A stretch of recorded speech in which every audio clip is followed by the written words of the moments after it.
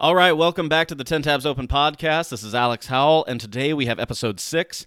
We had on Corey Gallagher, who is he's been a teacher and an administrator in some private schools and universities in the Kansas City area. Corey's an absolutely amazing person, and he's actually pursuing his PhD in American Cultural History from the University of Missouri.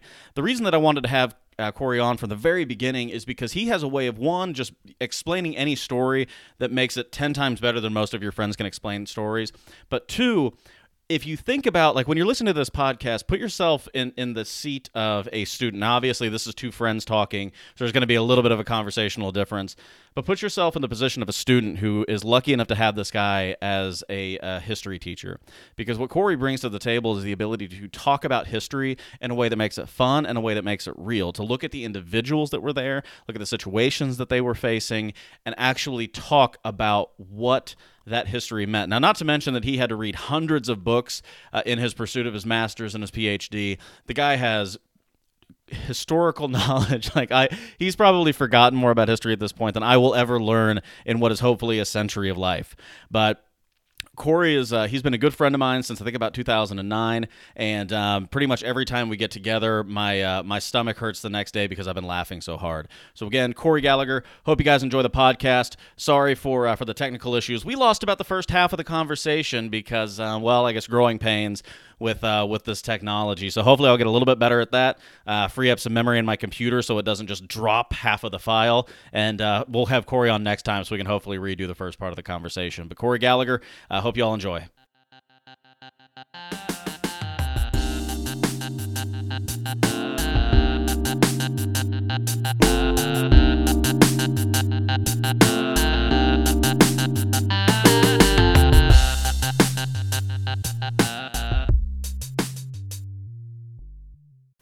And we're back talking about rounding up hobos. So we were talking about this when we took the break, but we're getting to the transitional period of FDR's presidency where it's he's doing the things for society. I'm trying to at least I'm trying to restart an engine and it's kind of fucked up. Oh, totally, yeah. So then there's World War II and Pearl Harbor and all of that. But I've got to assume, his presidency, everything historically that I've watched, listened to, or read says that even though a lot of people are like, well, we really hope Hitler isn't a bad guy. Oh, yeah. Right. Everybody knew Hitler was a bad guy. They didn't want to admit it, though. Yeah. World War I was so terrible. People didn't want to think that could happen all over again so soon. And there you go. Yeah. So it's just it's an interesting, there are so many conspiracy theories that he knew about Pearl Harbor. Yeah. This is how we get it going again. Yeah. I think that they definitely knew there was the possibility of something happening. Yeah. I think that's very clear. But I think that idea that they knew it was coming, and I think that's ridiculous. Yeah. Because ultimately, right, if the Japanese attack Pearl Harbor and we beat the shit out of them, we're still at war. Yeah. Right? That's not going to slide. Right. You're not going to ignore that. Right. So there was no reason to lose if you didn't have to, So, yeah, so I think that's probably way blown out of proportion. That's fair enough. I before I read that Teddy Roosevelt book, and this would have been Colonel Roosevelt, the third one, where Woodrow's in, and he of course tried to keep quiet, and that lasted 5 seconds. I think the guy's presidency, right. But I always equated the sinking of the Lusitania to not equal in the minds that we have video of Pearl Harbor, so there's always going to be that sting. But I always equated it historically to being like Pearl Harbor. But Woodrow Wilson, I thought it was immediate. They sank it, we're in. No, and he didn't. He hung on. 6 months later. Yeah. Yeah. It was really when the British gave us the Zimmer. I can never remember if it's Zimmer or Zimmerman. Yeah. Telegram. Yeah, Zimmerman, bad name in America right now. Sure. Yeah. The German ambassador to Mexico, it was his last name. That's right. And he had sent, supposedly, a telegraph basically telling the Mexicans that if they started a war to keep us busy, that once World War II or once World War I was over, that Germany would help Mexico retake the lands that we took from them in the Mexican-American War. There's actually been a lot of thought that this is probably made up by the British. Really? Because it was intercepted by them, quote unquote, and they gave it to us. So maybe they just invented it to get some help. But that's kind of what ends up being the like final straw in all of this. Yeah. So it is so this kind of goes back to that idea of like that black and white version of history, right? Is like, well, the Lusitania gets sunk and now we were at it, right? Yeah. But really it was like all these little things. You know, and in some it's kind of funny because if you take the Zimmerman telegraph out of it, in some ways it's almost comical that we end up involved in World War I, because really what ends up causing it is submarine warfare in the northern Atlantic, right? And Americans kept getting on boats and kept going to Britain and kept getting sunk along the way. And when the Germans decided that this was going to be their war strategy, that they were basically going to try to starve Britain by sinking everything that went there, the Germans actually took out an ad, a full-page ad for a week in the New York Times, telling Americans, in case you didn't know, Europe is a war zone, and if you get on a boat headed to Europe, there's a good chance you're going to get sunk. That's the nicest way to kill people ever. Isn't it? Yeah. We're going to do it, but stay home if you can. Yeah. It's like when there's too much snow on the road, and they're like, absolutely, stay inside if you can. Yeah. If you can. Totally. But you're probably going to die. And so the Germans are actually really kind of pissed off when we get into the war as a result of some of these things, because they're like, we warned you. Yeah. Like, what's wrong with these Americans? Did they not realize a war is happening over here?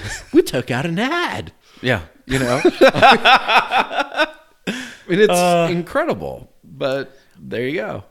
That's the most amazing international relations strategy I've ever heard. That totally sounds like something that would happen today. Yeah. Oh, for sure. Like, yeah, we just got on Google AdWords and explained to everybody that if they come over here, they'll die. I don't know what the problem is. We started a Facebook page. Exactly. We try to invite you to a group. That way you see it more often. Right. God. It's amazing to me that a nation relies on the same medium of communication like the Sears Roebuck. Oh, yeah. Like that's a country. An entire country is like, you know what we got to do? New York Times ad. Works to Sears Roebuck. They sell a shitload of stuff. We'll just take out an ad. Yeah, what we should have done is the catalog. We fucked up. Right. Yeah. Catalog. All the ways you'll die. Exactly. On a boat. Which boats we're attacking. Right. Jesus Christ. Yeah. I mean, it's pretty crazy. Yeah. Well, warfare to me is interesting just in general because like it's happened throughout time. Sure. Duh. Absolutely. But it's always somebody basically. It almost looks like people that aren't comprehending what could happen and one person making a dick move. Oh, yeah. Like, it's always one moment that you can go down to, like Franz Ferdinand in World War I. Yeah. One guy gets killed, and then everybody tries to kill each other. Right. Right. One guy. Like, yeah, important guy. Sure. Oh, but sure. One guy, and then 10 nations were just like, well, I'm allied with them. Well, I'm allied with them. Well, I'm allied with them. Well, I'm not allied with them. Like, I feel like Switzerland's probably the smartest country in the entire world. It's like, fuck all of you people. And they keep avoiding it, too. Yeah. I mean, it's pretty impressive. Mm-hmm. Although when everybody keeps their illegal money in your country, that probably gives you a leg up on all that. Well, and that tells you what it's all about, and like in the end, anyway. Right? Yeah. Don't disrupt the business model. Yeah. It's like, is it John Oliver, the host Last Week Tonight? Yeah. And he has that joke about like, what do Swiss people like more than anything? It's like, well, chocolate and Nazi gold. You can't take either of those away. They really love them. Those are their favorite things, and it's true. But they like how many like Swiss soldiers have been killed? 0. Yeah. Yeah. I mean, they know what they're doing. Yeah. You know? But yeah, I mean, it's incredible how much warfare can be sort of like spawned by one person. Yeah. Which again goes back to sort of the fear with the whole Trump thing is like one guy could start World War III pretty easily. Yeah. And why did we give one person that fucking power?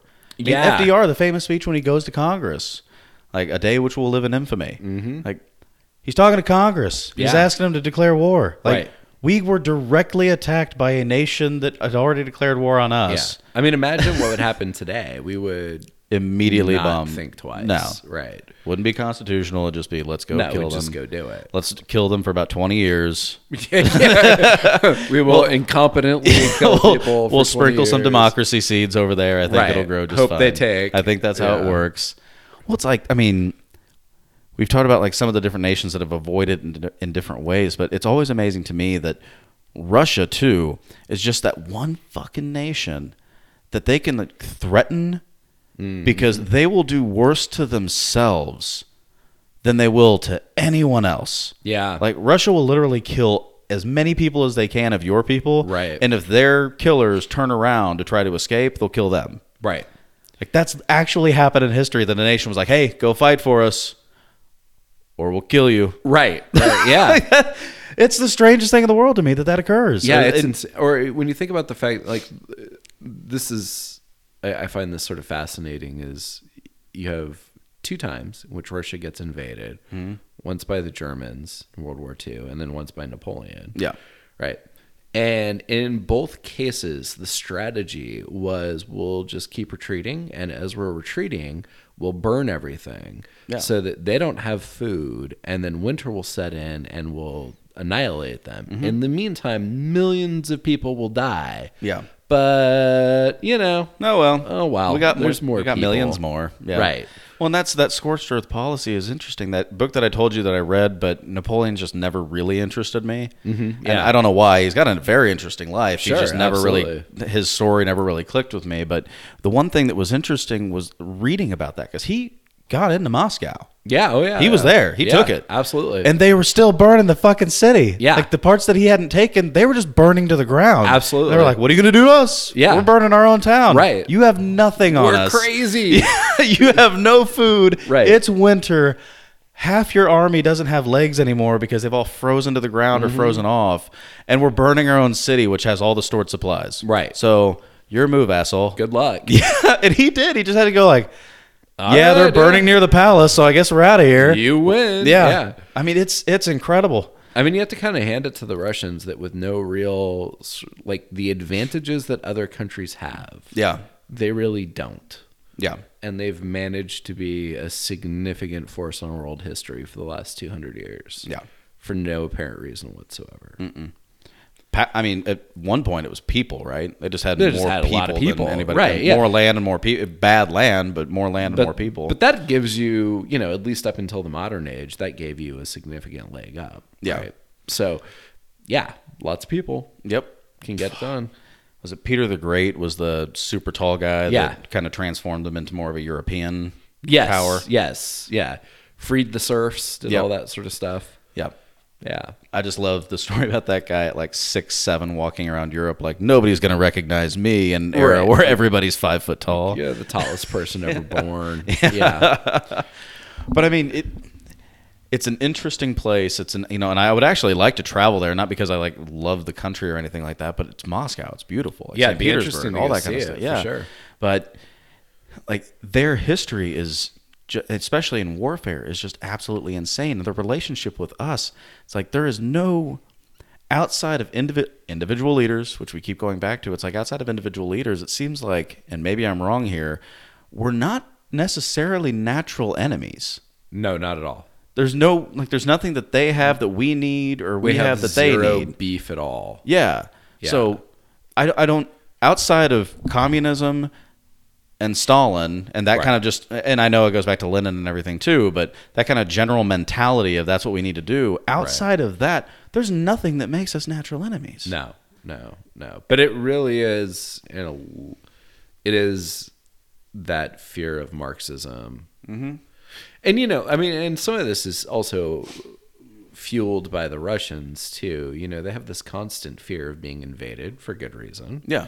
Right. They have this constant fear of the fact that they don't have a year-round saltwater port, which creates all sorts of interesting problems. I guess they don't. Yeah. So think about that. A lot of the things that they do in the world is an attempt to somehow gain that. Right? Yeah. It's almost like if we could just give them Turkey, everything would be okay. Because They would be cool. They'd have access to salt water all year round, and it would be fine. And they wouldn't be worried about being bottled up the way that they have been for the last 200-300 years. Yeah, well, I've told Nikki several times, and I think you make a better argument than this, but I told Nikki several times, like, I have a really good idea for, like, the two, like, us, like, the 1A superpower, the 1B superpower in China, and then Russia, who I think will still consider themselves a superpower. I think we all need to get together, have a conversation. We need to show them the Monroe Doctrine. Just be like, you need to give Cuba back to us. Sure, You need to stop messing around there.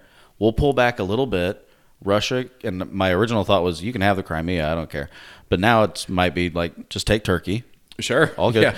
And then like, me, the libertarian, is like, we should totally invade all these places. Yeah.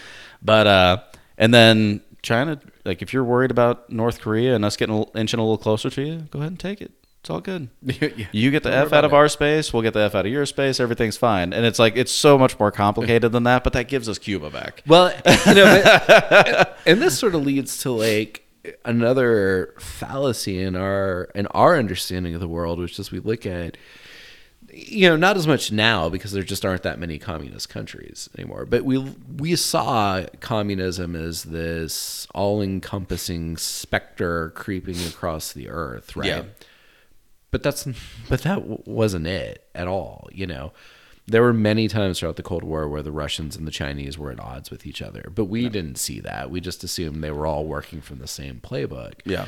And so, like, the thing with North Korea, I think sometimes we look at China and we're like, well, what are you going to do about North Korea? And they're like, what the fuck do you want us to do? They're crazy people. Yeah. Like, I don't know what to do with them. Yeah. There's a reason that even they like blockade sometimes. Absolutely. Like, get the fuck out of here with that. Yeah. I mean, and that's sometimes I think that we miss the fact that one of China's primary goals, especially in Southeast Asia, but on the Korean Peninsula also, is just not to create a humanitarian crisis. Yeah. That ends up flowing into China. Yeah. And that's kind of always their deal with North Korea. Yeah, because they think if something happens and they're freed, everybody's leaving. Yeah, absolutely. Yeah, like, fuck this. We have been taught that this guy is God and you just killed him. Right. Like, what's going to happen to this country? And that's also kind of their concern with us getting into warfare with North Korea. It's like, I seriously doubt they really care all that much about the Kim family. Oh, no. Right? What they really care about is us destabilizing that government and them ending up with 5 million refugees on their border. Yeah. Right. And our argument would be, but you already got 1.6 billion people. What's another 5 million? Well, right. Yeah, that would be our argument. But they don't see it that way. No. Well, and I read a little bit of, and I might be getting this wrong, but it's Mike Malice or Mark Malice. He wrote a book called Dear Reader, and it's all about, who was the one that Kim Jong-il? Yeah. Kim Jong-un's the one there now, but Kim Jong-il was before, dad, And he talks about that, but he also talks about just Korea in general. And one of the things that I didn't realize, but he, like, it was basically just like fact check after fact check after fact check. Here's what you've heard. Here's the truth. Here's what you've heard. Here's the truth.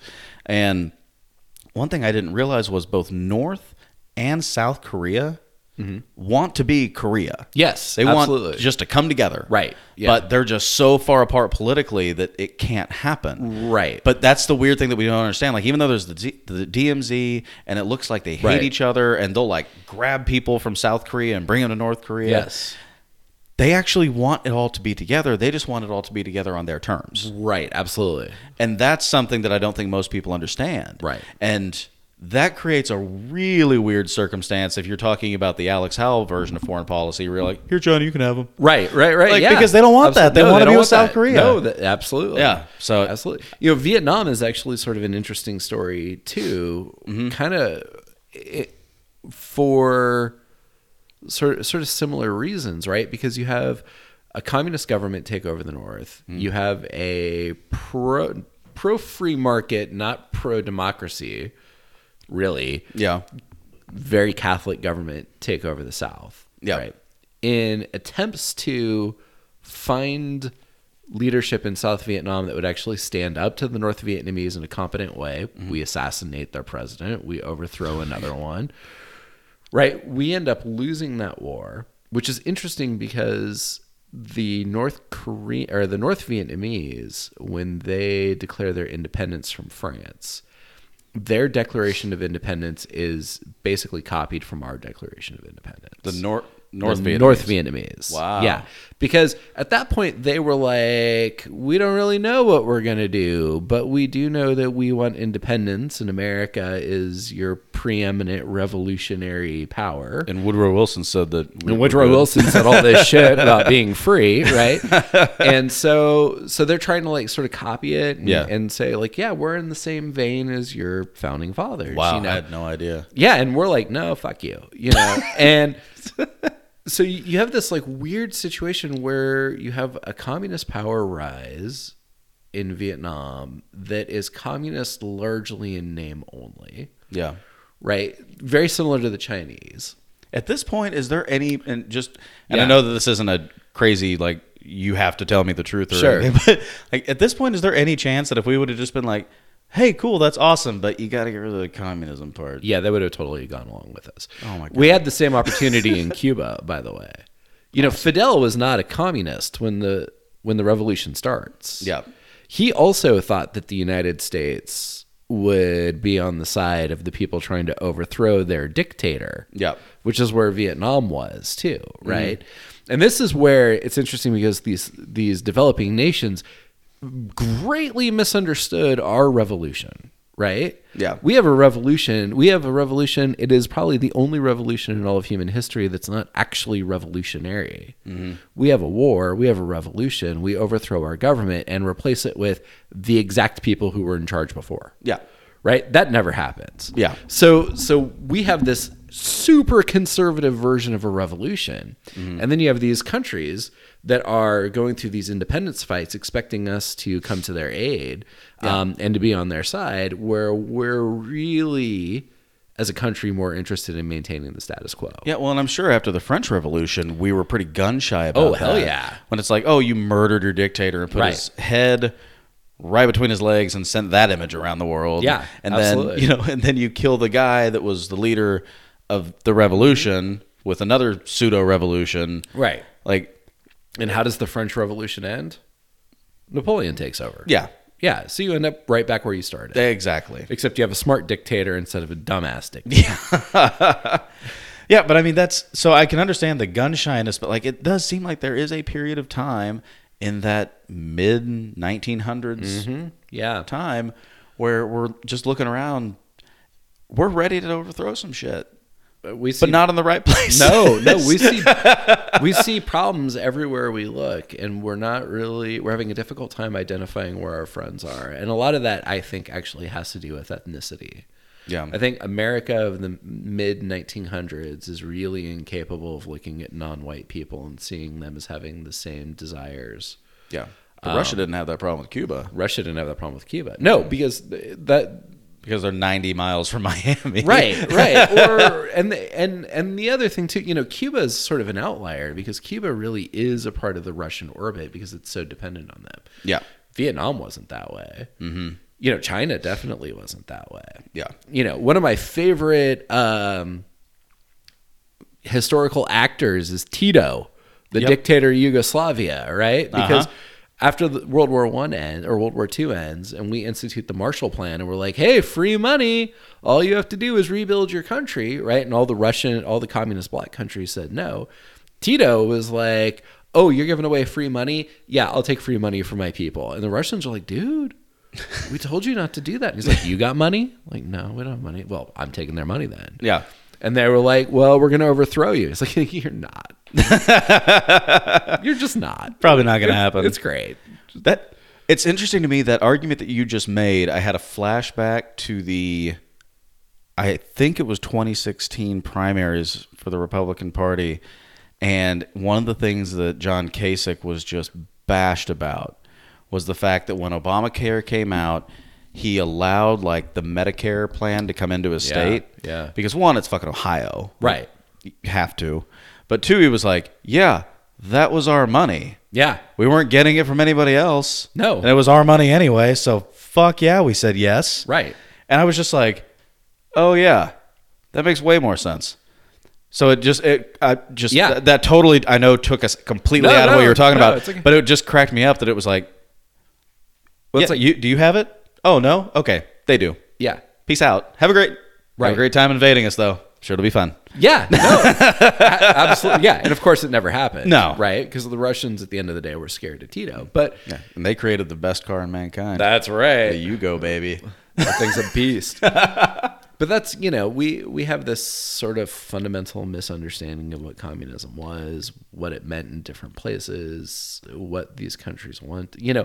It's like the hatred around Fidel Castro is so interesting to me because Fidel Castro was so far in the cultural orbit of America, he was basically an American, and unable to recognize that we just completely screwed up our relationship with Cuba when it would have been very easy to have a positive relationship with them. And who was the president that was around during the time where we were fucking this up? Was it JFK or was it Eisenhower? It was Eisenhower, then JFK. Okay. Yeah. Because I know the Bay of Pigs was pretty much the That was thing that sealed the Kennedy. deal. Yeah.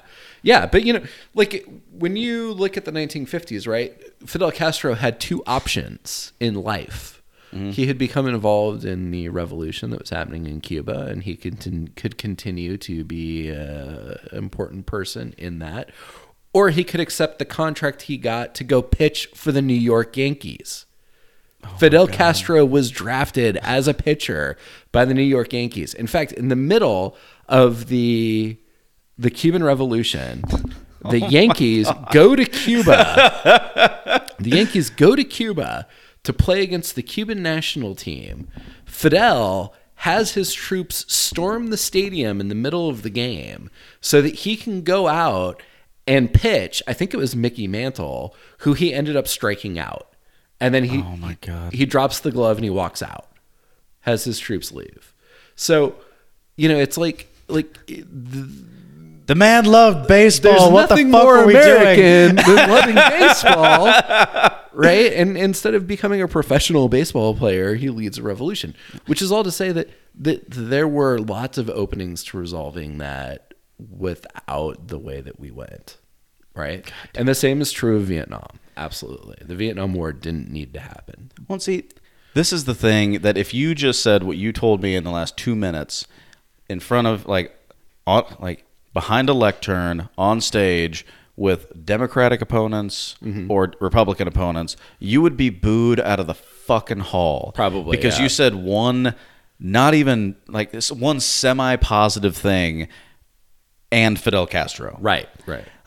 And that goes to what you were saying a few more minutes ago than that was we have a huge, horrifying misunderstanding of history. Absolutely. And as Americans, we can't Obama was always accused of going on an apology tour. Right. He's just apologizing for everything. Right. It's I'm not saying you need to go around the world apologizing, but your citizens better damn sure understand what we've done. Yeah. And that's not even saying look at it as in a negative way, look at it as a positive way, but know what happened.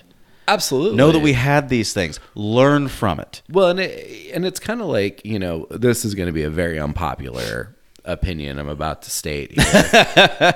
And in no way am I saying that this should have happened, right? Yeah. This is a horrible thing that happened. But anyone who was surprised by what happened on September 11th just hasn't been paying attention. Yeah. Right? Like USS Cole happened 3 years before that and or something? the first World Trade bomb 93? yeah, happened years before that. It's like we had been, we have been on a path with this extremist element within Islam for a while. Yeah. And to not expect that to result in something terrible at some point Yeah.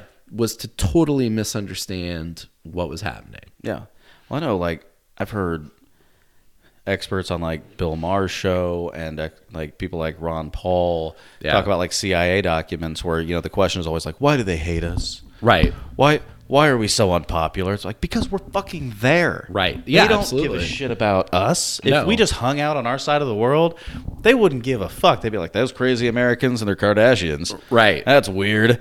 But instead, we're just like, you know what? Let's go over. Who are we going to bomb this time? Let's find some reasons. And I don't doubt that there are legitimate reasons to take actions. I'm not saying that you shouldn't go to protect people. You shouldn't go to protect human rights. You shouldn't do those kind of things. Right. What I am saying is We just happen to find ourselves in those situations a whole lot of times. Mm-hmm. And it's kind of crazy that the largest country in the entire world feels like it needs to get itself involved in all that. Right. And again, if you want to give a humanitarian cause, I'm right there with you. If you're saying that like we can absolutely stop something if we do this, I'm absolutely with you. Right. But we're like the boy who cried wolf at this point. Yeah, no, totally. Yeah, we constantly find ourselves in these situations and then are surprised when it doesn't work out. Yeah. Yep. You know, I mean, like, well, duh. Yep. What did you think was going to happen? Mm-hmm. You know, and again, this is... And then we stay. So much of this is from misunderstanding. Mm-hmm. You know, we misunderstood... Korea was another country that sent a delegation to the Versailles Treaty negotiation to try to find their freedom from Japan. Yeah. Right? You know, we have this historical misunderstanding of these countries that we interact with. We see them just in a vacuum. Yeah. And we're unable to see that sometimes the things that look like something global is actually much more local. Yeah. Just cast in this global happening. Mm-hmm. And then we get ourselves into a situation we can't figure out a way to get out of. Yeah. And that's what's happened to us over and over and over again. Yeah. And then there's Canada that's basically us but nice. Yeah, like, that doesn't seem to really have these problems. Yeah, it's amazing that they don't have the enemies that we do. Yeah, I wonder why. Like, isn't the State Department always says, you know... And they have 13 people. It is safe to go to this country, but do not identify as an American. Identify as Canadian. Exactly. Well, yeah, Family Guy has a episode, and my wife would just shake her head if she heard this part because I always reference that show or South Park or something. Yeah, I have the same problem, yep. Yeah. But... where they're overseas and Brian like puts on a cap with the maple leaf on it, like just the Canadian flag. It's like Stewie looks up and is like, "Yeah, it's probably a good idea." Yeah, I mean, for sure. Yeah, but it is interesting. Like you would think that we've been at war. We've like, what's it like, the Mexican-American War, which. I told you in the past, like one of my favorite presidents is James K. Polk. Yeah. Because he came into office, was like, just let me in for 4 years and I'll do these 4 things. Right. And he did. Like he was the first president. It was just like start a war with Mexico. Yeah. And it'll be great. Yeah, I'll just go. Well, it was it like it's the Mexican-American War. I get that it's a real war. I know lives were lost. But it's also kind of him just being like, we own this now. Right. Yeah. Totally. That's really what it was. Basically, yeah. Like it wasn't like he sat there and just said like, well, what we're going to do is we're going to go in. We have this strategy. It's like, no, this that's ours. Right. Yeah. Absolutely. And we need it for trains, or if I remember right. Yeah. It'll be fine. It'll be good. You don't need it that much. And they were like, yeah, but it's ours right now. It's fine. Don't worry. Okay. Have fun. Yeah. Yeah. I mean, the Mexican-American War was basically a bullshit war. Yeah. But, well, in some ways, though, it wasn't, because Mexico was supposed to have the best army in the Western Hemisphere. Really? I didn't. Yeah. Mexico was, Santa Anna. Yeah. Was. Oh, yeah. He was referred to as the Napoleon of the West. He was supposed to be a strategic badass.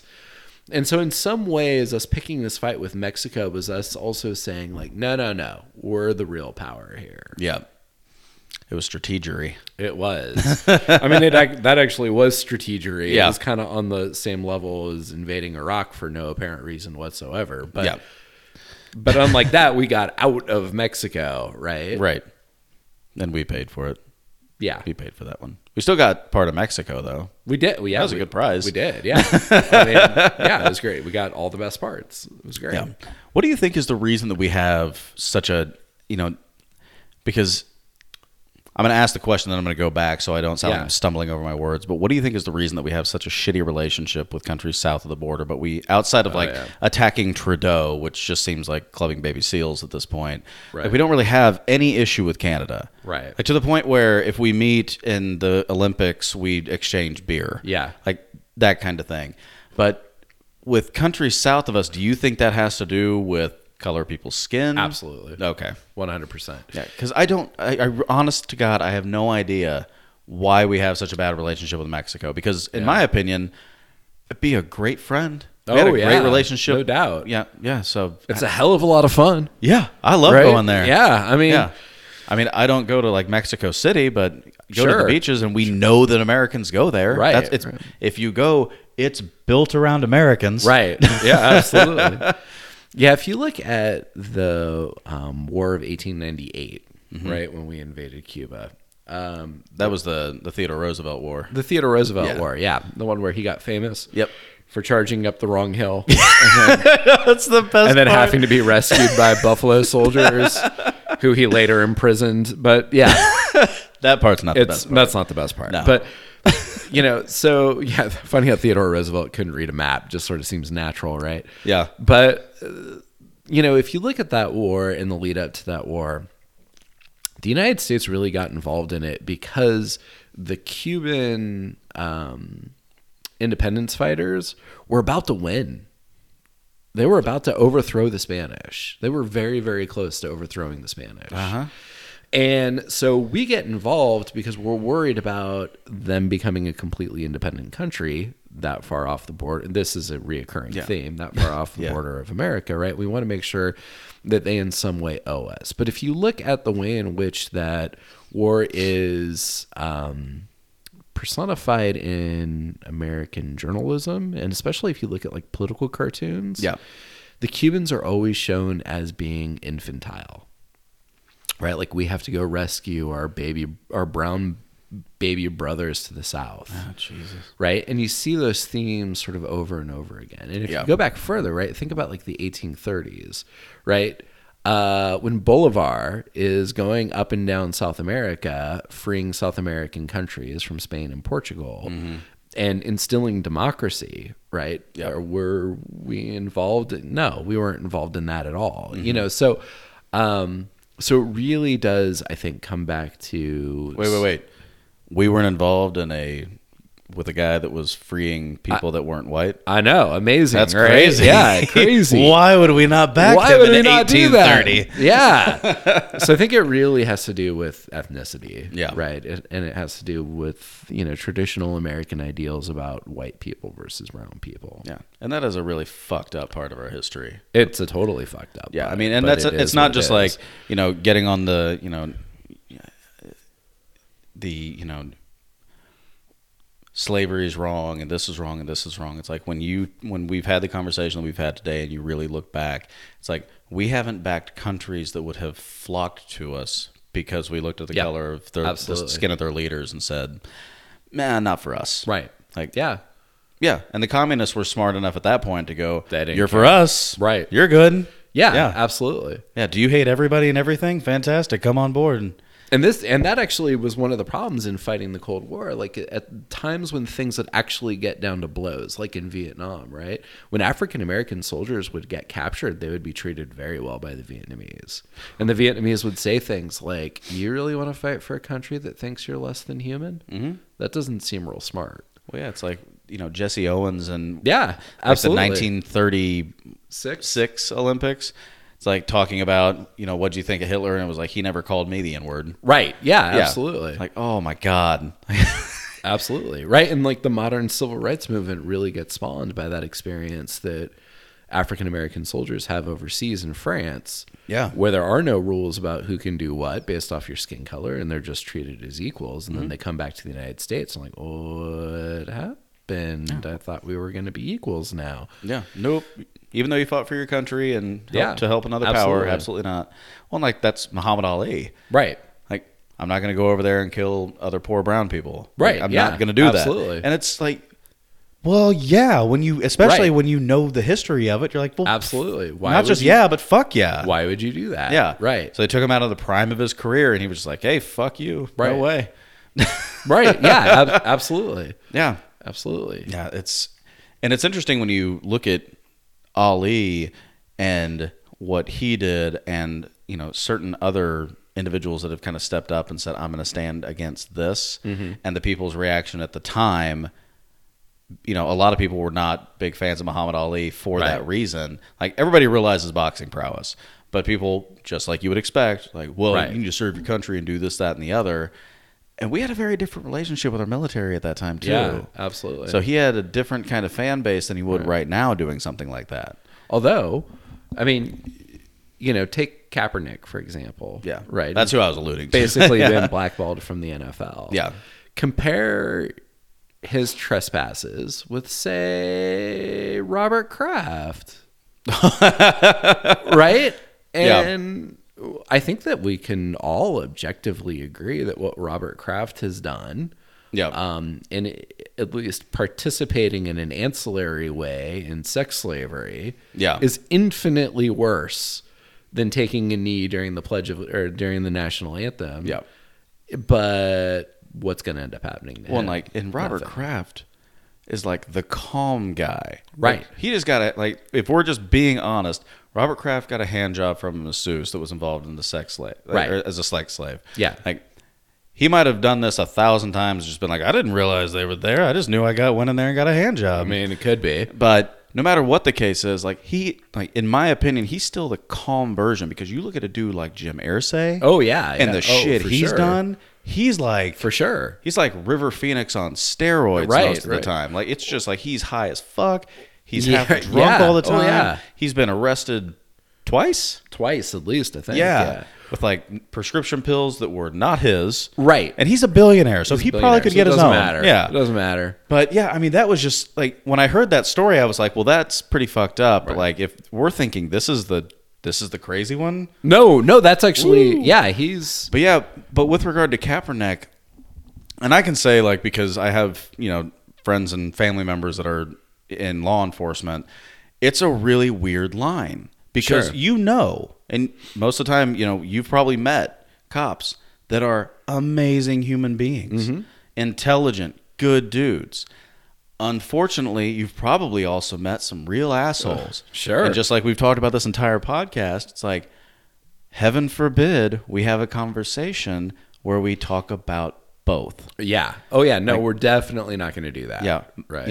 The guy that's closest to me in law enforcement that would run into a burning building to save anyone. Sure. Anyone from a kid to a crackhead. Right. Do it in a heartbeat. Wouldn't question it.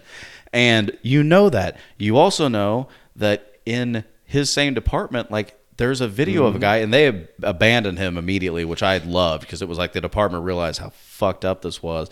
But they this guy drags a kid who was seizing to a curb and just drops him. Yeah. It's and they were just nope, you're a fucked up person, get out of here. But you see all that, and then Kaepernick comes out, and he's going, he's creating a social commentary all his own. And for him, it's got to be good to look around and see that people know his name and why. I really think where Kaepernick fucked up, and this was the moment that I had a problem with him, was when he wore the socks that had cops as pigs. Oh, yeah. Yeah. No, with all due respect, you can't do that. Right.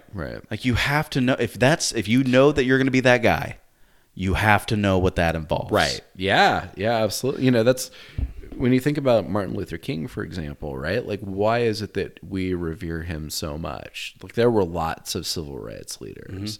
It's because the dude got the shit kicked out of him multiple times, but kept it together. Yeah. Right? He never showed up with the cops are pigs socks. Yeah. Right? Because he knew that would weaken his brand.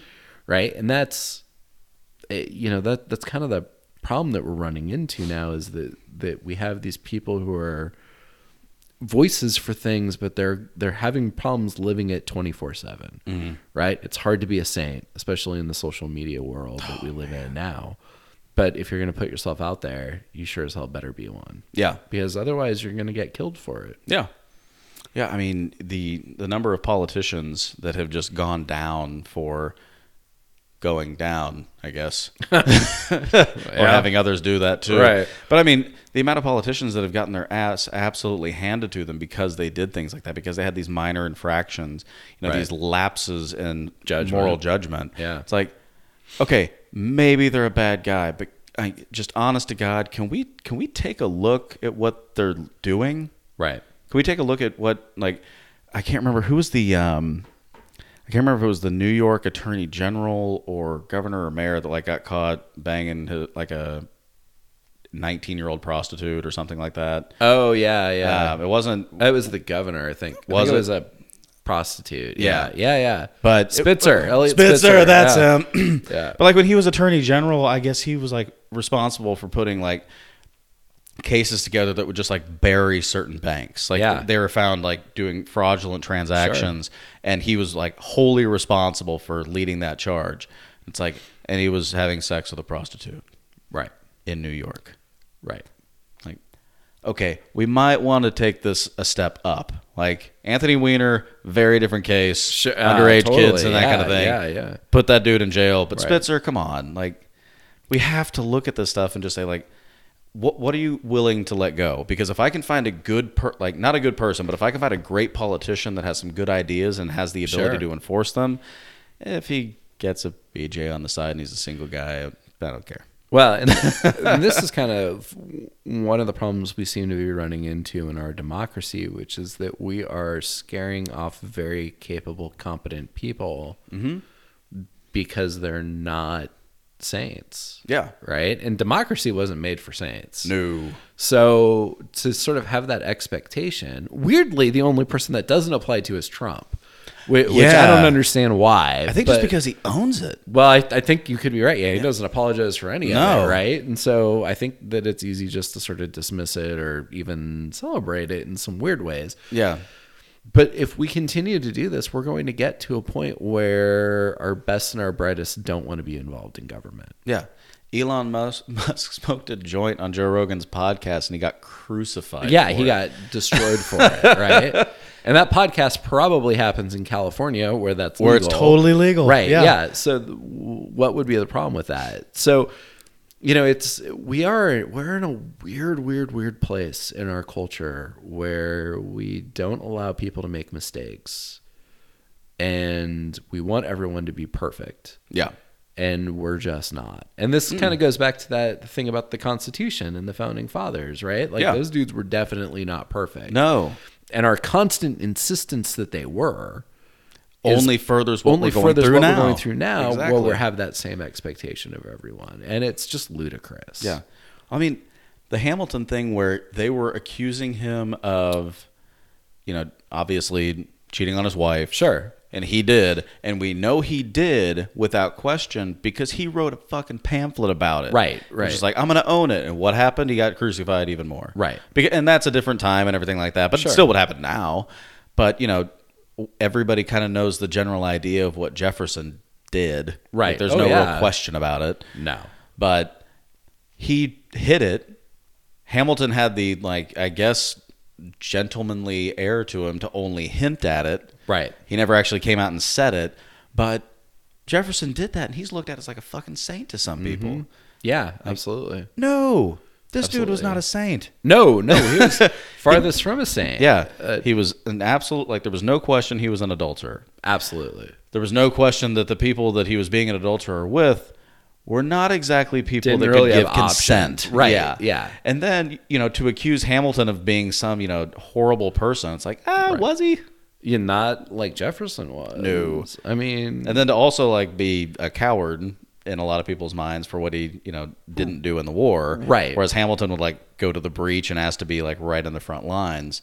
But we have this weird thing where and I think now it's good because the musical came out and everybody loves Hamilton because of that. Right. But it's like, in a historical perspective, like, you've got to look at these guys for what they were. Mm-hmm. The guy that basically built our Treasury Department for a long time, a lot of people... Oh, go ahead. Really built modern America. Yeah. Right? I mean, he, like, really laid the foundation for what the country would be. Yeah.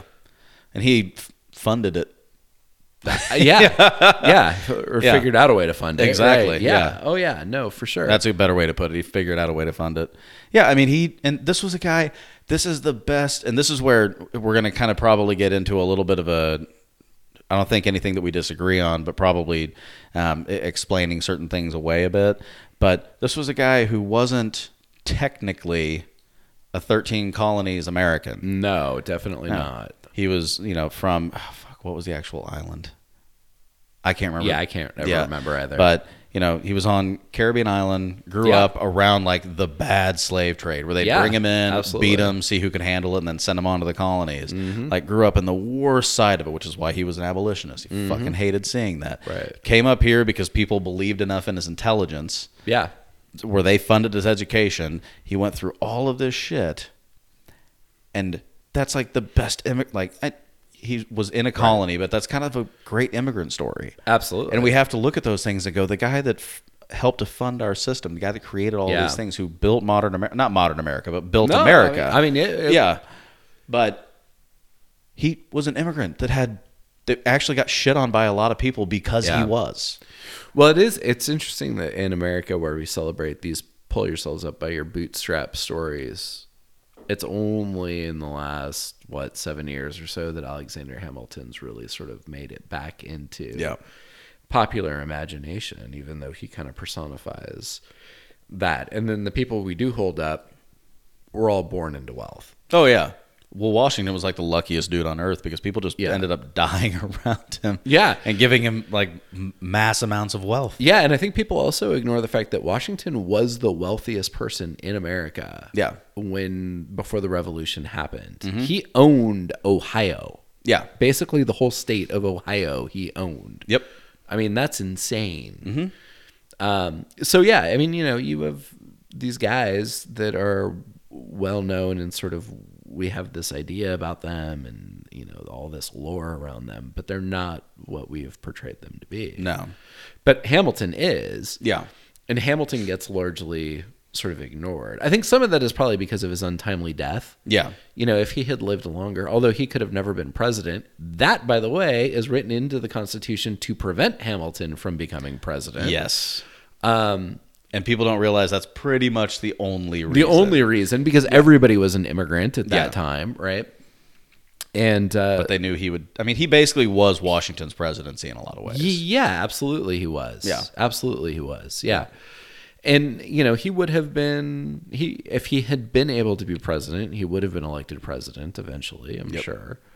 But, but maybe not though, because something like really strange in American history happens with Adams. Yeah. When Adams loses the presidency, in large part because of the things with the press and, banning immigrants and doing some of these things that he did to try to limit opposition to his government, he essentially kills off his political party. Yeah. Right? So because what was it? Democrats or Democratic Republicans? It was Democratic Republicans and Federalists. Yeah, and they took over for 24 years. 24 years, yeah. The era of good feelings is what historians call it. Oh, is it? And because you only have one political party. Yeah. Right? And there's no other time in American history where you only have one political party. Yeah. I mean, even after the Civil War, the Democrats are still around. Right. Even though they caused the war, they're still. Well, and it was a huge deal at that point because people knew they'd win. Yeah, absolutely. In southern states. That's why a lot of southern states didn't come back into the fold to have representatives yet. Absolutely, right? Yeah, we're going to keep you out because we know you'll just reelect the same assholes that started this whole thing. Yeah.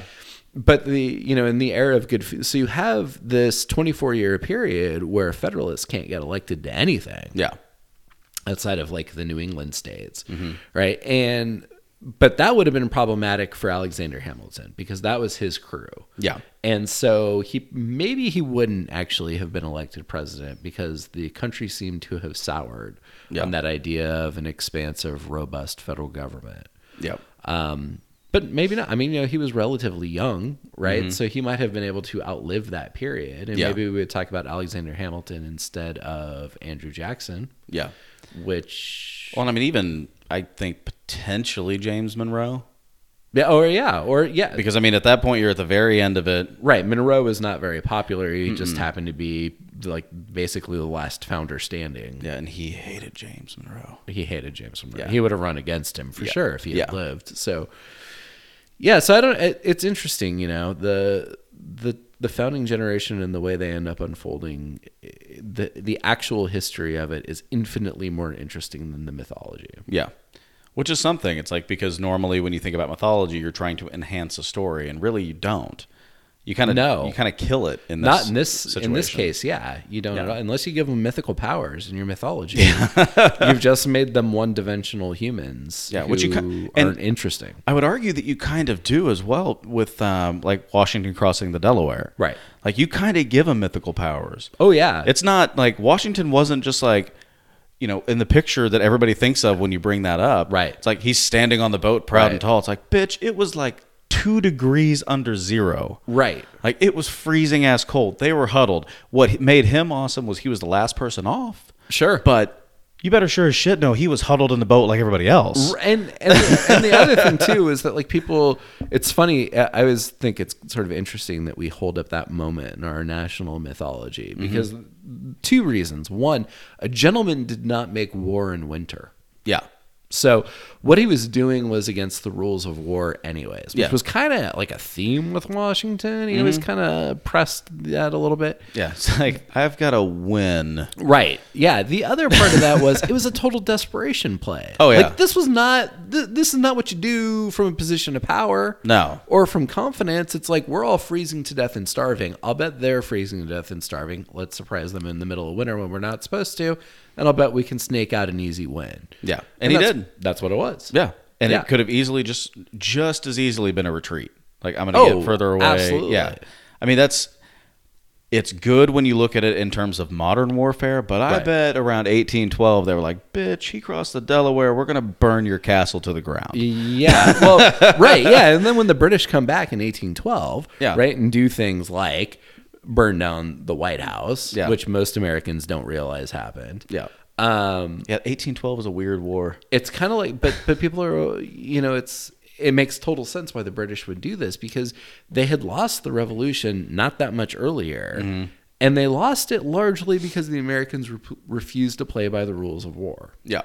Right? And so they were pissed off and they wanted their revenge. Yeah. I mean, it makes total sense. Yeah, I don't know if you've ever seen Game of Thrones. Oh, yeah. You watch it? Okay. Yeah. Do you remember in the first season when Bronn fights the knight that's like all clad in armor and the Eyrie, like with the moon door and everything? Oh, yeah. We're totally Bronn in that situation. Totally, yeah. Like when he like kills the guy in the end and pushes him through the moon door and she's like, you don't fight with honor. And he's like, yeah, he did. Yeah, it's totally us. Exactly. Yeah, no, that's, and I mean, in a lot of ways it makes sense because that's what you got to do when you're fighting against it's like when we fought Vietnam. Largest, force in the world. But, I don't know that, we just have to take all of that into account when we're celebrating our national history. Yeah. Well, I think you have to appreciate it too. It's like if you want to write the story of Washington, you can write it in a heroic context. Sure. Here's a guy who messed up a lot, but guess what? He kept going, found opportunities to win, won when he had to, and then in the end, guess what? We held on just long enough to make the British fuck up, back up to Yorktown, and we took him. Yeah. And he held on, and then he gave, and this is the most, heroic thing about Washington. He fucking gave up that power. Yeah. Oh, yeah. Nobody did that. Even King George, who he just beat the shit out of, said something to the effect of if he actually does give up his power, he's the best person alive. There's one other example in human history. It's Cincinnatus, right? Yeah. Of somebody being like, okay, he was the general of Rome. I'm done. I'm going to go back to my farm. I'm going back to my farm. Yeah, that's why they had the Cincinnati Society, I think. Right, yeah. It's because of him. Absolutely. And they equated him to George Washington. Right. And then but that's the other thing. He comes back and he's the first elected president. He didn't really want to be, though. I know he didn't want to be, but he still was. Yeah. And he gave it up after 2 terms. Yes. Right. And so again, he gives up power. Right, yeah. They would have elected him until he died. Yeah. So for sure. But I mean, that's, to me, you don't have to make shit up about him. No. To make him a hero. No. You can talk about his flaws and the fact that he loved the ladies. Sure. Still, one of my favorite things about the last book I read about him was just all the balls that he would go to. Sure, yeah. It's like Martha didn't give a shit. She was like, he's loyal, but he's going to like dancing with the ladies. Yeah. 1 or 2 times he might not have been, but we can't prove it. Which is interesting because the dancing at that time was not exactly erotic. No. Or I guess you can. Yeah, but when you're wearing 15 layers of clothing, right, that's the only time you can actually touch somebody. Right, yeah, that's true. If you're not Ben Franklin. Yeah. Well, he was also in France a lot, yeah, which I assume was a bit different. Very different cultural experience. Yeah, for sure. Yeah. That guy. To me, he's one of the more truly, truly interesting people. Hamilton has a great story. Theodore Roosevelt has an amazing story. I would absolutely put Theodore Roosevelt ahead of everybody as the most interesting person. But Ben Franklin is... Ben Franklin's America. Yeah, that's a very good way to put it. He is. I didn't do anything except, discover electricity. Fuck everyone Right. drink all the time, to the point where when he got to the Constitutional Convention, they were carrying him in because of his gout. Yeah, absolutely. That's the way you want to do it. Exactly. You know? Well, his gout was so bad that when he met Washington, because I guess it was going to be like either he or Washington that were president of the convention, and he met him at his house with gout, keeping him in a chair, with a beer. Yeah, of course. Like, what a badass! He's bad. You give him a wife beater T-shirt and a pickup truck, and we're good to go, man. Well, but in an interesting way, like Franklin has this love of innovation and science, and he sort of like flaunts the rules of society in some ways, but at the same time upholds them as the proper course. Mm-hmm. Right? Is he the ultimate do as I say, not as I do guy? Well, it's I don't know. There's something within our culture, right? Yeah. And this is why I say he's like the ultimate American. There's something within our culture that wants so desperately to be upright and earnest, and also just really wants to go to a kegger. And that was Ben Franklin. And his whole life was about sort of going back and forth between these two ends of what America is. Yeah. And I don't know that he ever really resolved it for himself. Or he did. And I don't know that we've really kind of figured it out. Yeah. It's... I mean, we put him on the $100 bill, and then rappers called him Benjamins, and there couldn't have been anything more perfect. Yeah, he would love that, I'm sure he would think that was great. Yeah. It's like, you're throwing me in the air? Yeah, throw me in the air. On ladies? Yeah. Okay. Make it rain. And but I mean, that's he captured all that we're capable of and all the questions we have about ourselves in one person, in one time. That doesn't totally make sense, but he was the Elon Musk of his time. Yeah. So he was so much further ahead than everybody, and they're thinking about the world and his world perspective, that in so many ways, the things that he was trying to figure out and do internal battle with are the exact same things that we're still struggling with today. Yeah. That's awesome.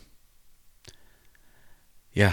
Well, it's such an interesting thing that we think about him as, without question, one of the, if you think founding fathers, you probably think Washington, Ben Franklin. Yeah, Ben. Absolutely. And he was 80 at the Constitutional Convention? Yeah, I think it was 80. I mean, it's not like he was fighting in the war. He was overseas, making sure France was our friend. Like, he wasn't necessarily probably the most, I want to say, prominent American while America was forming, like in it, or at least at war in the Revolution. Yeah. But everybody knew him. Everybody appreciated him. We put him where he absolutely needed to be. Yeah. Oh, yeah, for sure. And then he comes back and is one of the best voices for, like, it's just strange to me because his lifetime was spent in the colonies, but he defines America. Absolutely. The country itself. And that's an interesting position to be in, because you think Washington, it's like he started it. Right. He was the kickstart for the nation. But not really. But Franklin, well, I just mean like the general during the war. Yes. President of the Constitutional Convention, first president. Like, he was the kickstart of, like, we've got to get here. Right. But Franklin was really I don't know what position. Franklin's who we are. Yeah. Right? Because it's Franklin who embraces innovation. Yeah, that's true. It's Franklin who embraces technology, right? It's Franklin who has this interest, along with Hamilton, in the coming industrial revolution. Yeah, which that's amazing that they both saw that. Well, it was, one of the interesting things about being an American is that we always look back at 1776 and we're like, the Declaration of Independence, that's the most important thing that happens that year. The most important thing that happens in the year 1776 is that Adam Smith visits a needle factory. Mm-hmm. Right? Because he goes and he visits this needle. For most of human history, clothing was one of the most expensive things you could buy. Yeah. And it wasn't because of the cloth, and it wasn't because of the labor. It was because of the needles you needed in order to make clothing, because they all had to be handmade. Adam Smith goes to a factory where they're making needles, and they're able to pump them out, 100 a minute or something ridiculous like that. And he's looking at this, and he says, well, because this is such a new industry, and nobody has had a chance to sort of impose governmental oversight over it.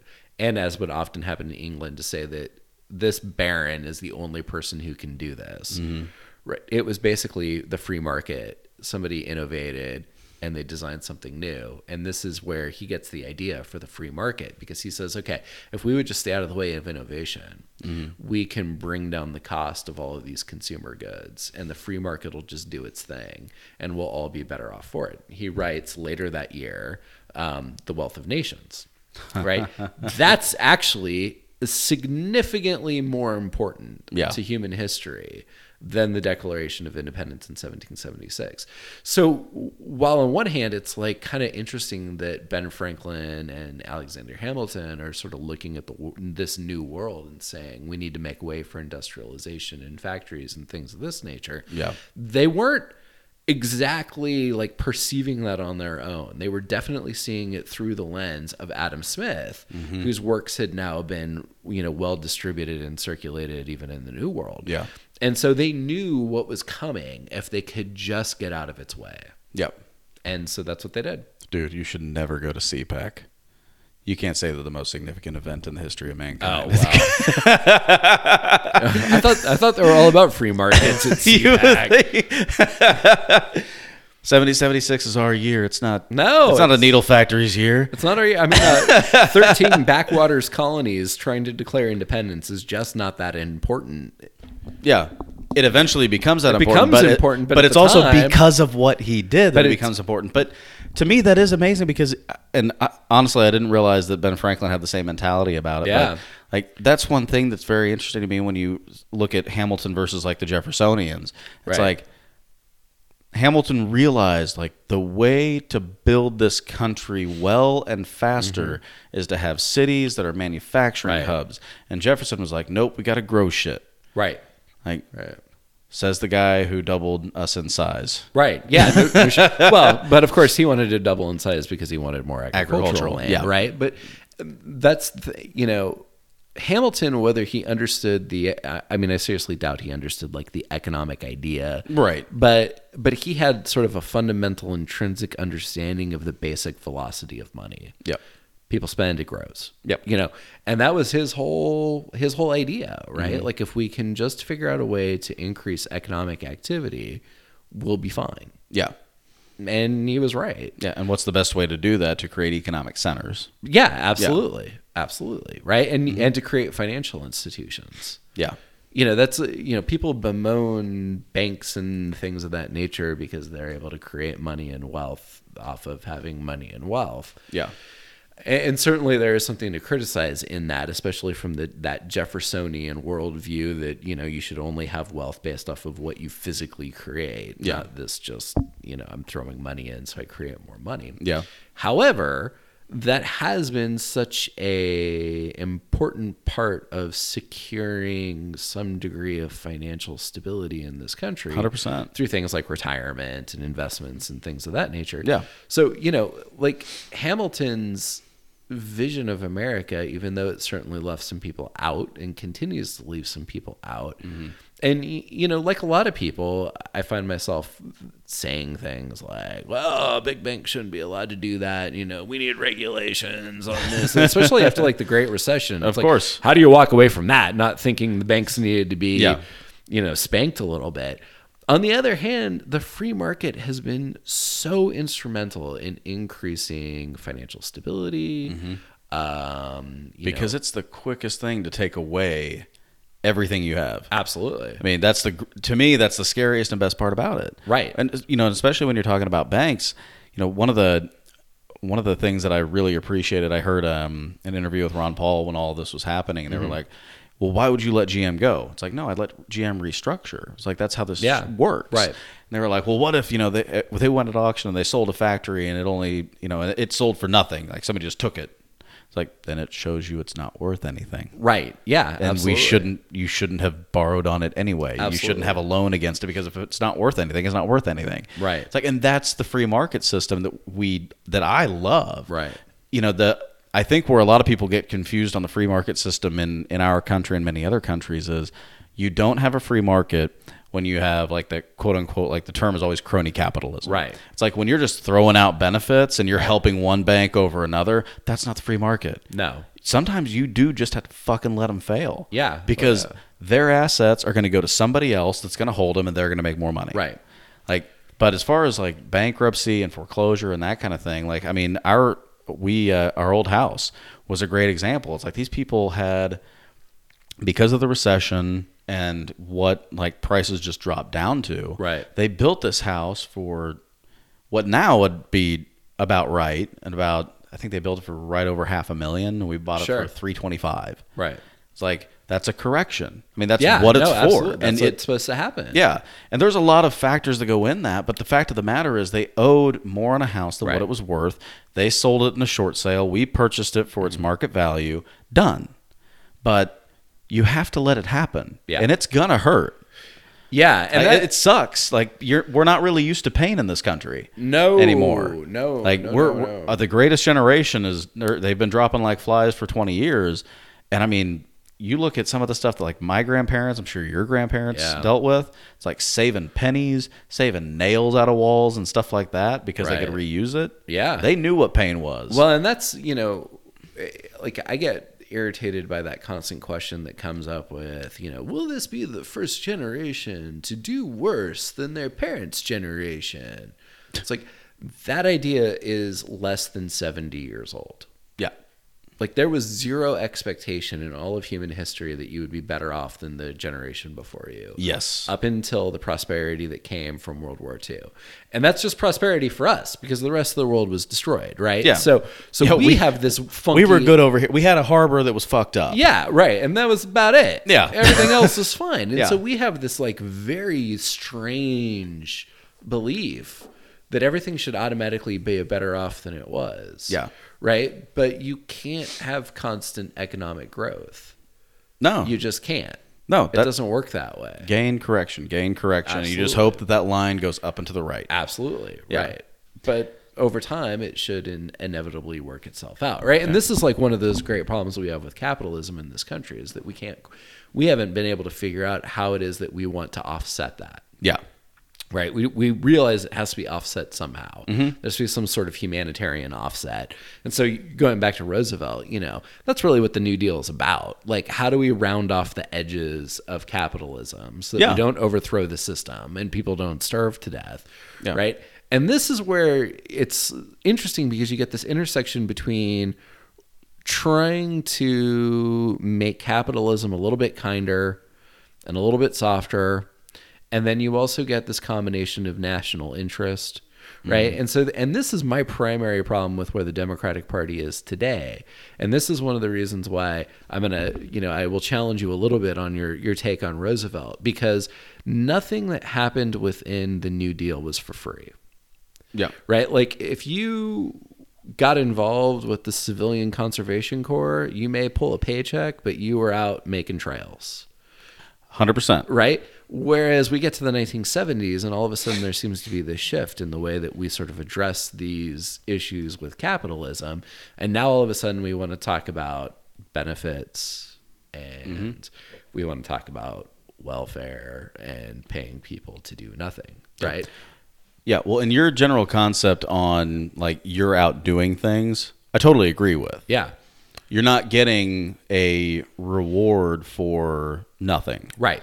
And that to me is totally fine. Now, I can agree and disagree and probably find a million people that will be able to dominate me in a debate about why I'm wrong about the economic viability of the government being in charge of that as opposed to the private sector. Oh, sure. So that is just going to be an argument as old as time. My issue is, and this goes to where we're at now, because this is where what I was talking about earlier, like basic financial education, really needs to be way more in depth than it is now, because I hear so many people, and this is people who, these are voices from all sides, left to right, libertarian, everywhere, that talk about Social Security. And when they bring up Social Security, the first thing that I hear about is like, well, I've paid into it all my life. I better get my money back. It's like, well, unfortunately, that's not how it works. Right. It's a Ponzi scheme. Yeah, no, it's totally a Ponzi scheme. And people don't believe you. They're like, it's not a Ponzi schemes are illegal. It's like, unless you're the government. Right. Then it's Killing 1.5 million people is illegal too. right. But we've been at war. Right. Yeah. Right. But I mean, that's the thing. It's like people don't understand that it is a Ponzi scheme. And in the beginning, Absolutely. I think it was 14-1.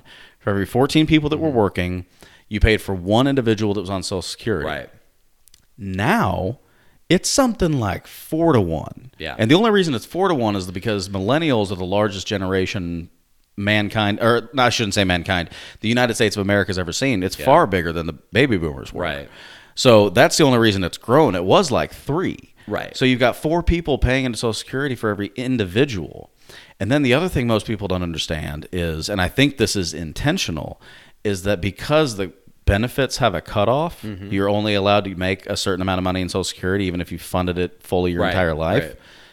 Because there's only a finite benefit, there's only a finite cutoff for when you pay in. So if you're under, I think last time I looked, it was 117. It very well may be a little bit over that.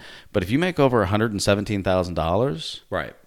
you don't pay it. Right. Which is insane. It is. And I understand the reasoning. There's a finite ending benefit, Yeah. but it's never talked about. No.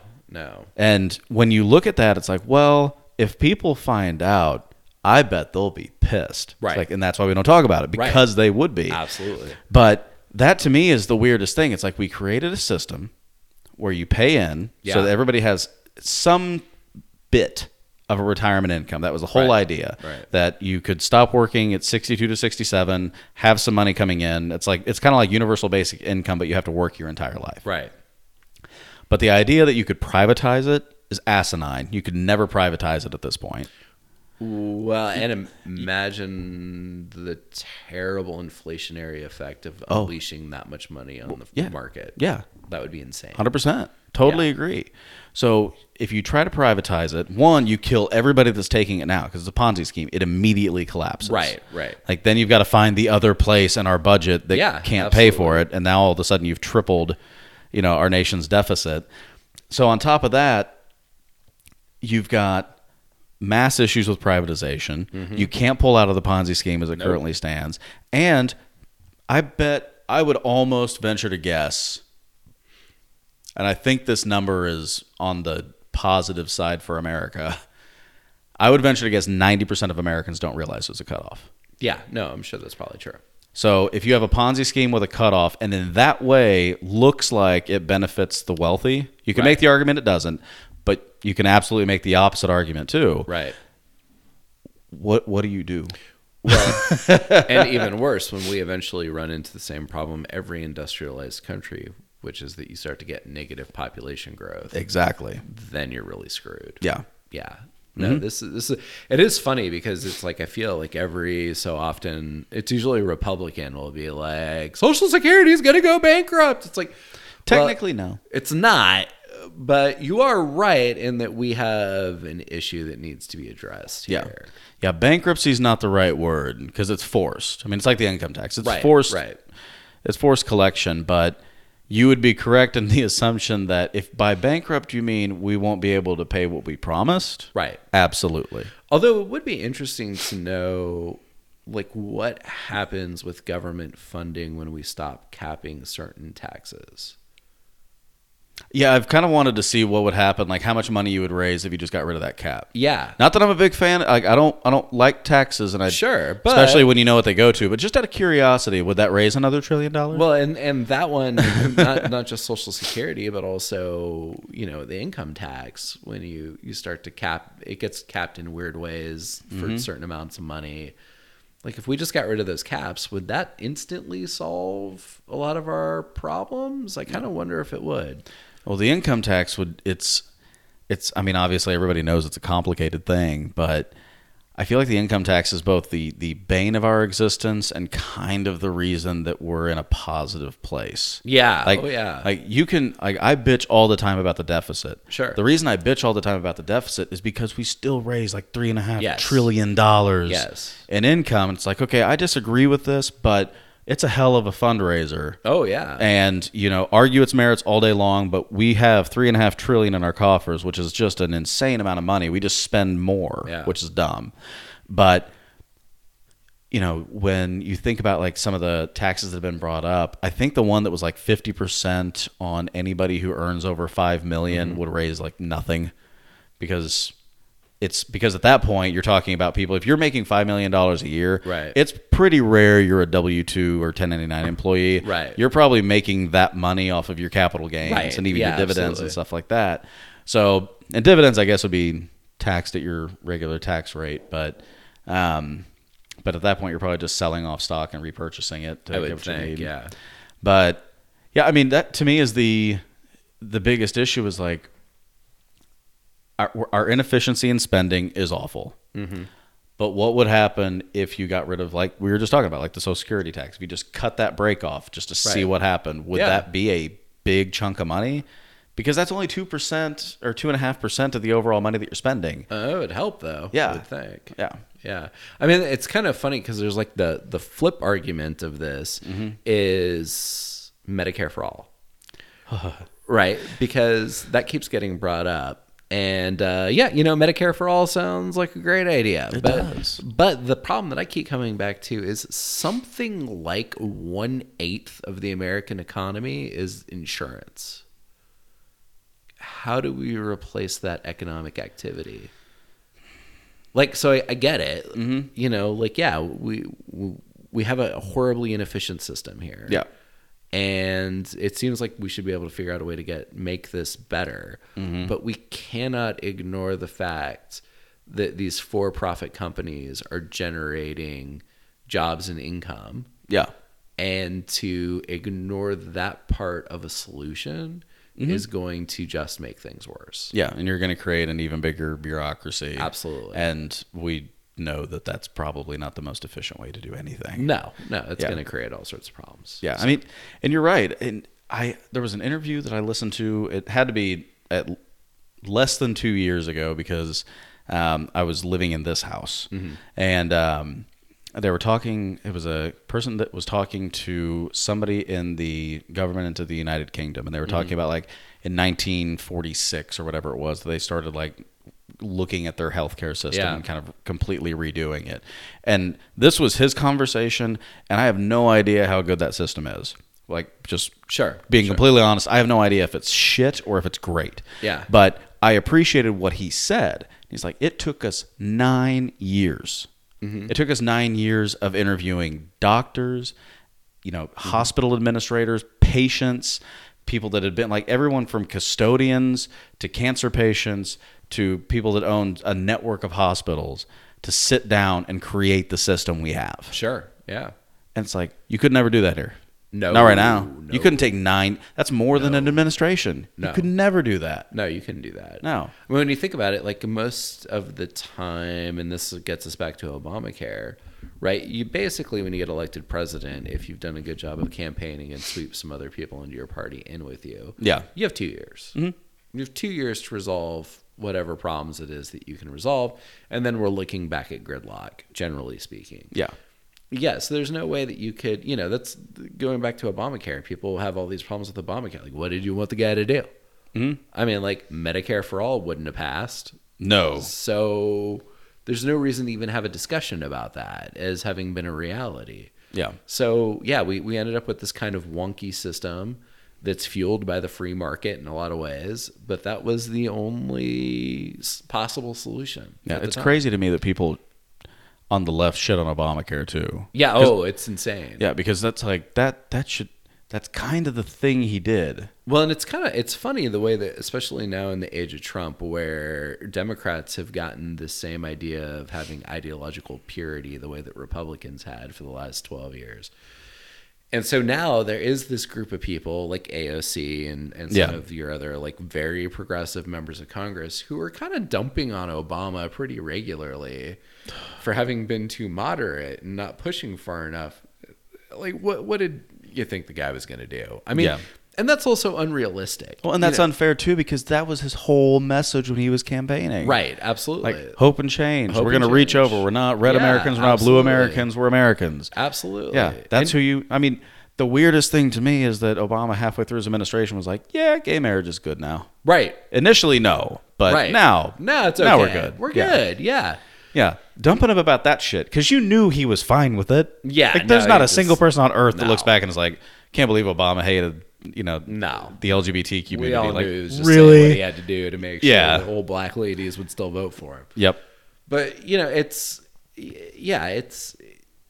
this idea that we're going to all of a sudden wave a wand and fix all these problems overnight. And the fix is going to be your exact perception of what the fix should be is completely irrational and in no way jives with the rest of American history. This is my same problem with these super progressives we now have in Congress is my same problem with the Tea Party. Like, what did you think was going to happen? Yeah. Like, overnight, you were going to scale back the entire federal government? Like, Yeah. Are you thought Ted me? Cruz was your fucking answer? Are you shitting me? Yeah, Yeah. no doubt. Like, this is not irrational. This No. is not a rational approach No. Well, and to our problems. it can all be tied back to, and not all, but I mean, a significant portion of it can be tied back to why aren't you the Constitutional Convention? Yeah. Why didn't you go in and 9 months come out and fix the government? Right. Like, because they weren't infallible. No. Neither are we. Neither are we. And now we have social media. That's right. Making it all worse. Yeah. Because now we have to be infallible. Yeah, totally. Right. And I can't imagine a single person that is. No, certainly not. Zero people from my generation. I'm leading the charge on that movement. No, Yeah. certainly not. Yeah. Certainly not. Awesome. Well, hey, man, I figure we're right at the 3-hour recording mark. That's insane. Yeah, 2 hours, 57 minutes right now. It's got to be a record. Yep. So just one quick loop back around. So Corey Gallagher, the Barstow School in Kansas City, Missouri, but Basically Leewood, and captain of the Weathercock, and and history professor there. But I mean, you've been all around Kansas City. You went to Mizzou for a bit to get your doctorate, right? Yeah, still am. Still am. Not quite finished, but hopefully soon. Yeah, I feel like that's a theme with doctoral candidates. Like, It takes so long. yeah. It's insane. Well, didn't you? I can't remember if this was for your master's or your doctorate. Didn't you have to read like 50 books or something? Like 50, but yeah, I wish. Oh shit! For my comprehensive exams for the PhD, I think my list was around 450 books. Oh my god! That I had to be able to regurgitate on command the argument of the book. I'm never getting my doctorate. Yeah, I wouldn't recommend it. No. But that's all. How far do you think you are? Oh, I'll be done by next spring. Nice. Yeah, I just have to write a book. Awesome. Well, just write a book. yeah, just It'll be wait a fun. book. It's the easiest thing in the world. It'll be great. Yeah. Well, so next time, hopefully, we'll have on Dr. Corey. Yeah. If anybody actually makes it through 3 hours of us talking, I'm going to be impressed. Awesome, man. Well, thanks for coming on. Yeah, anytime. Thanks.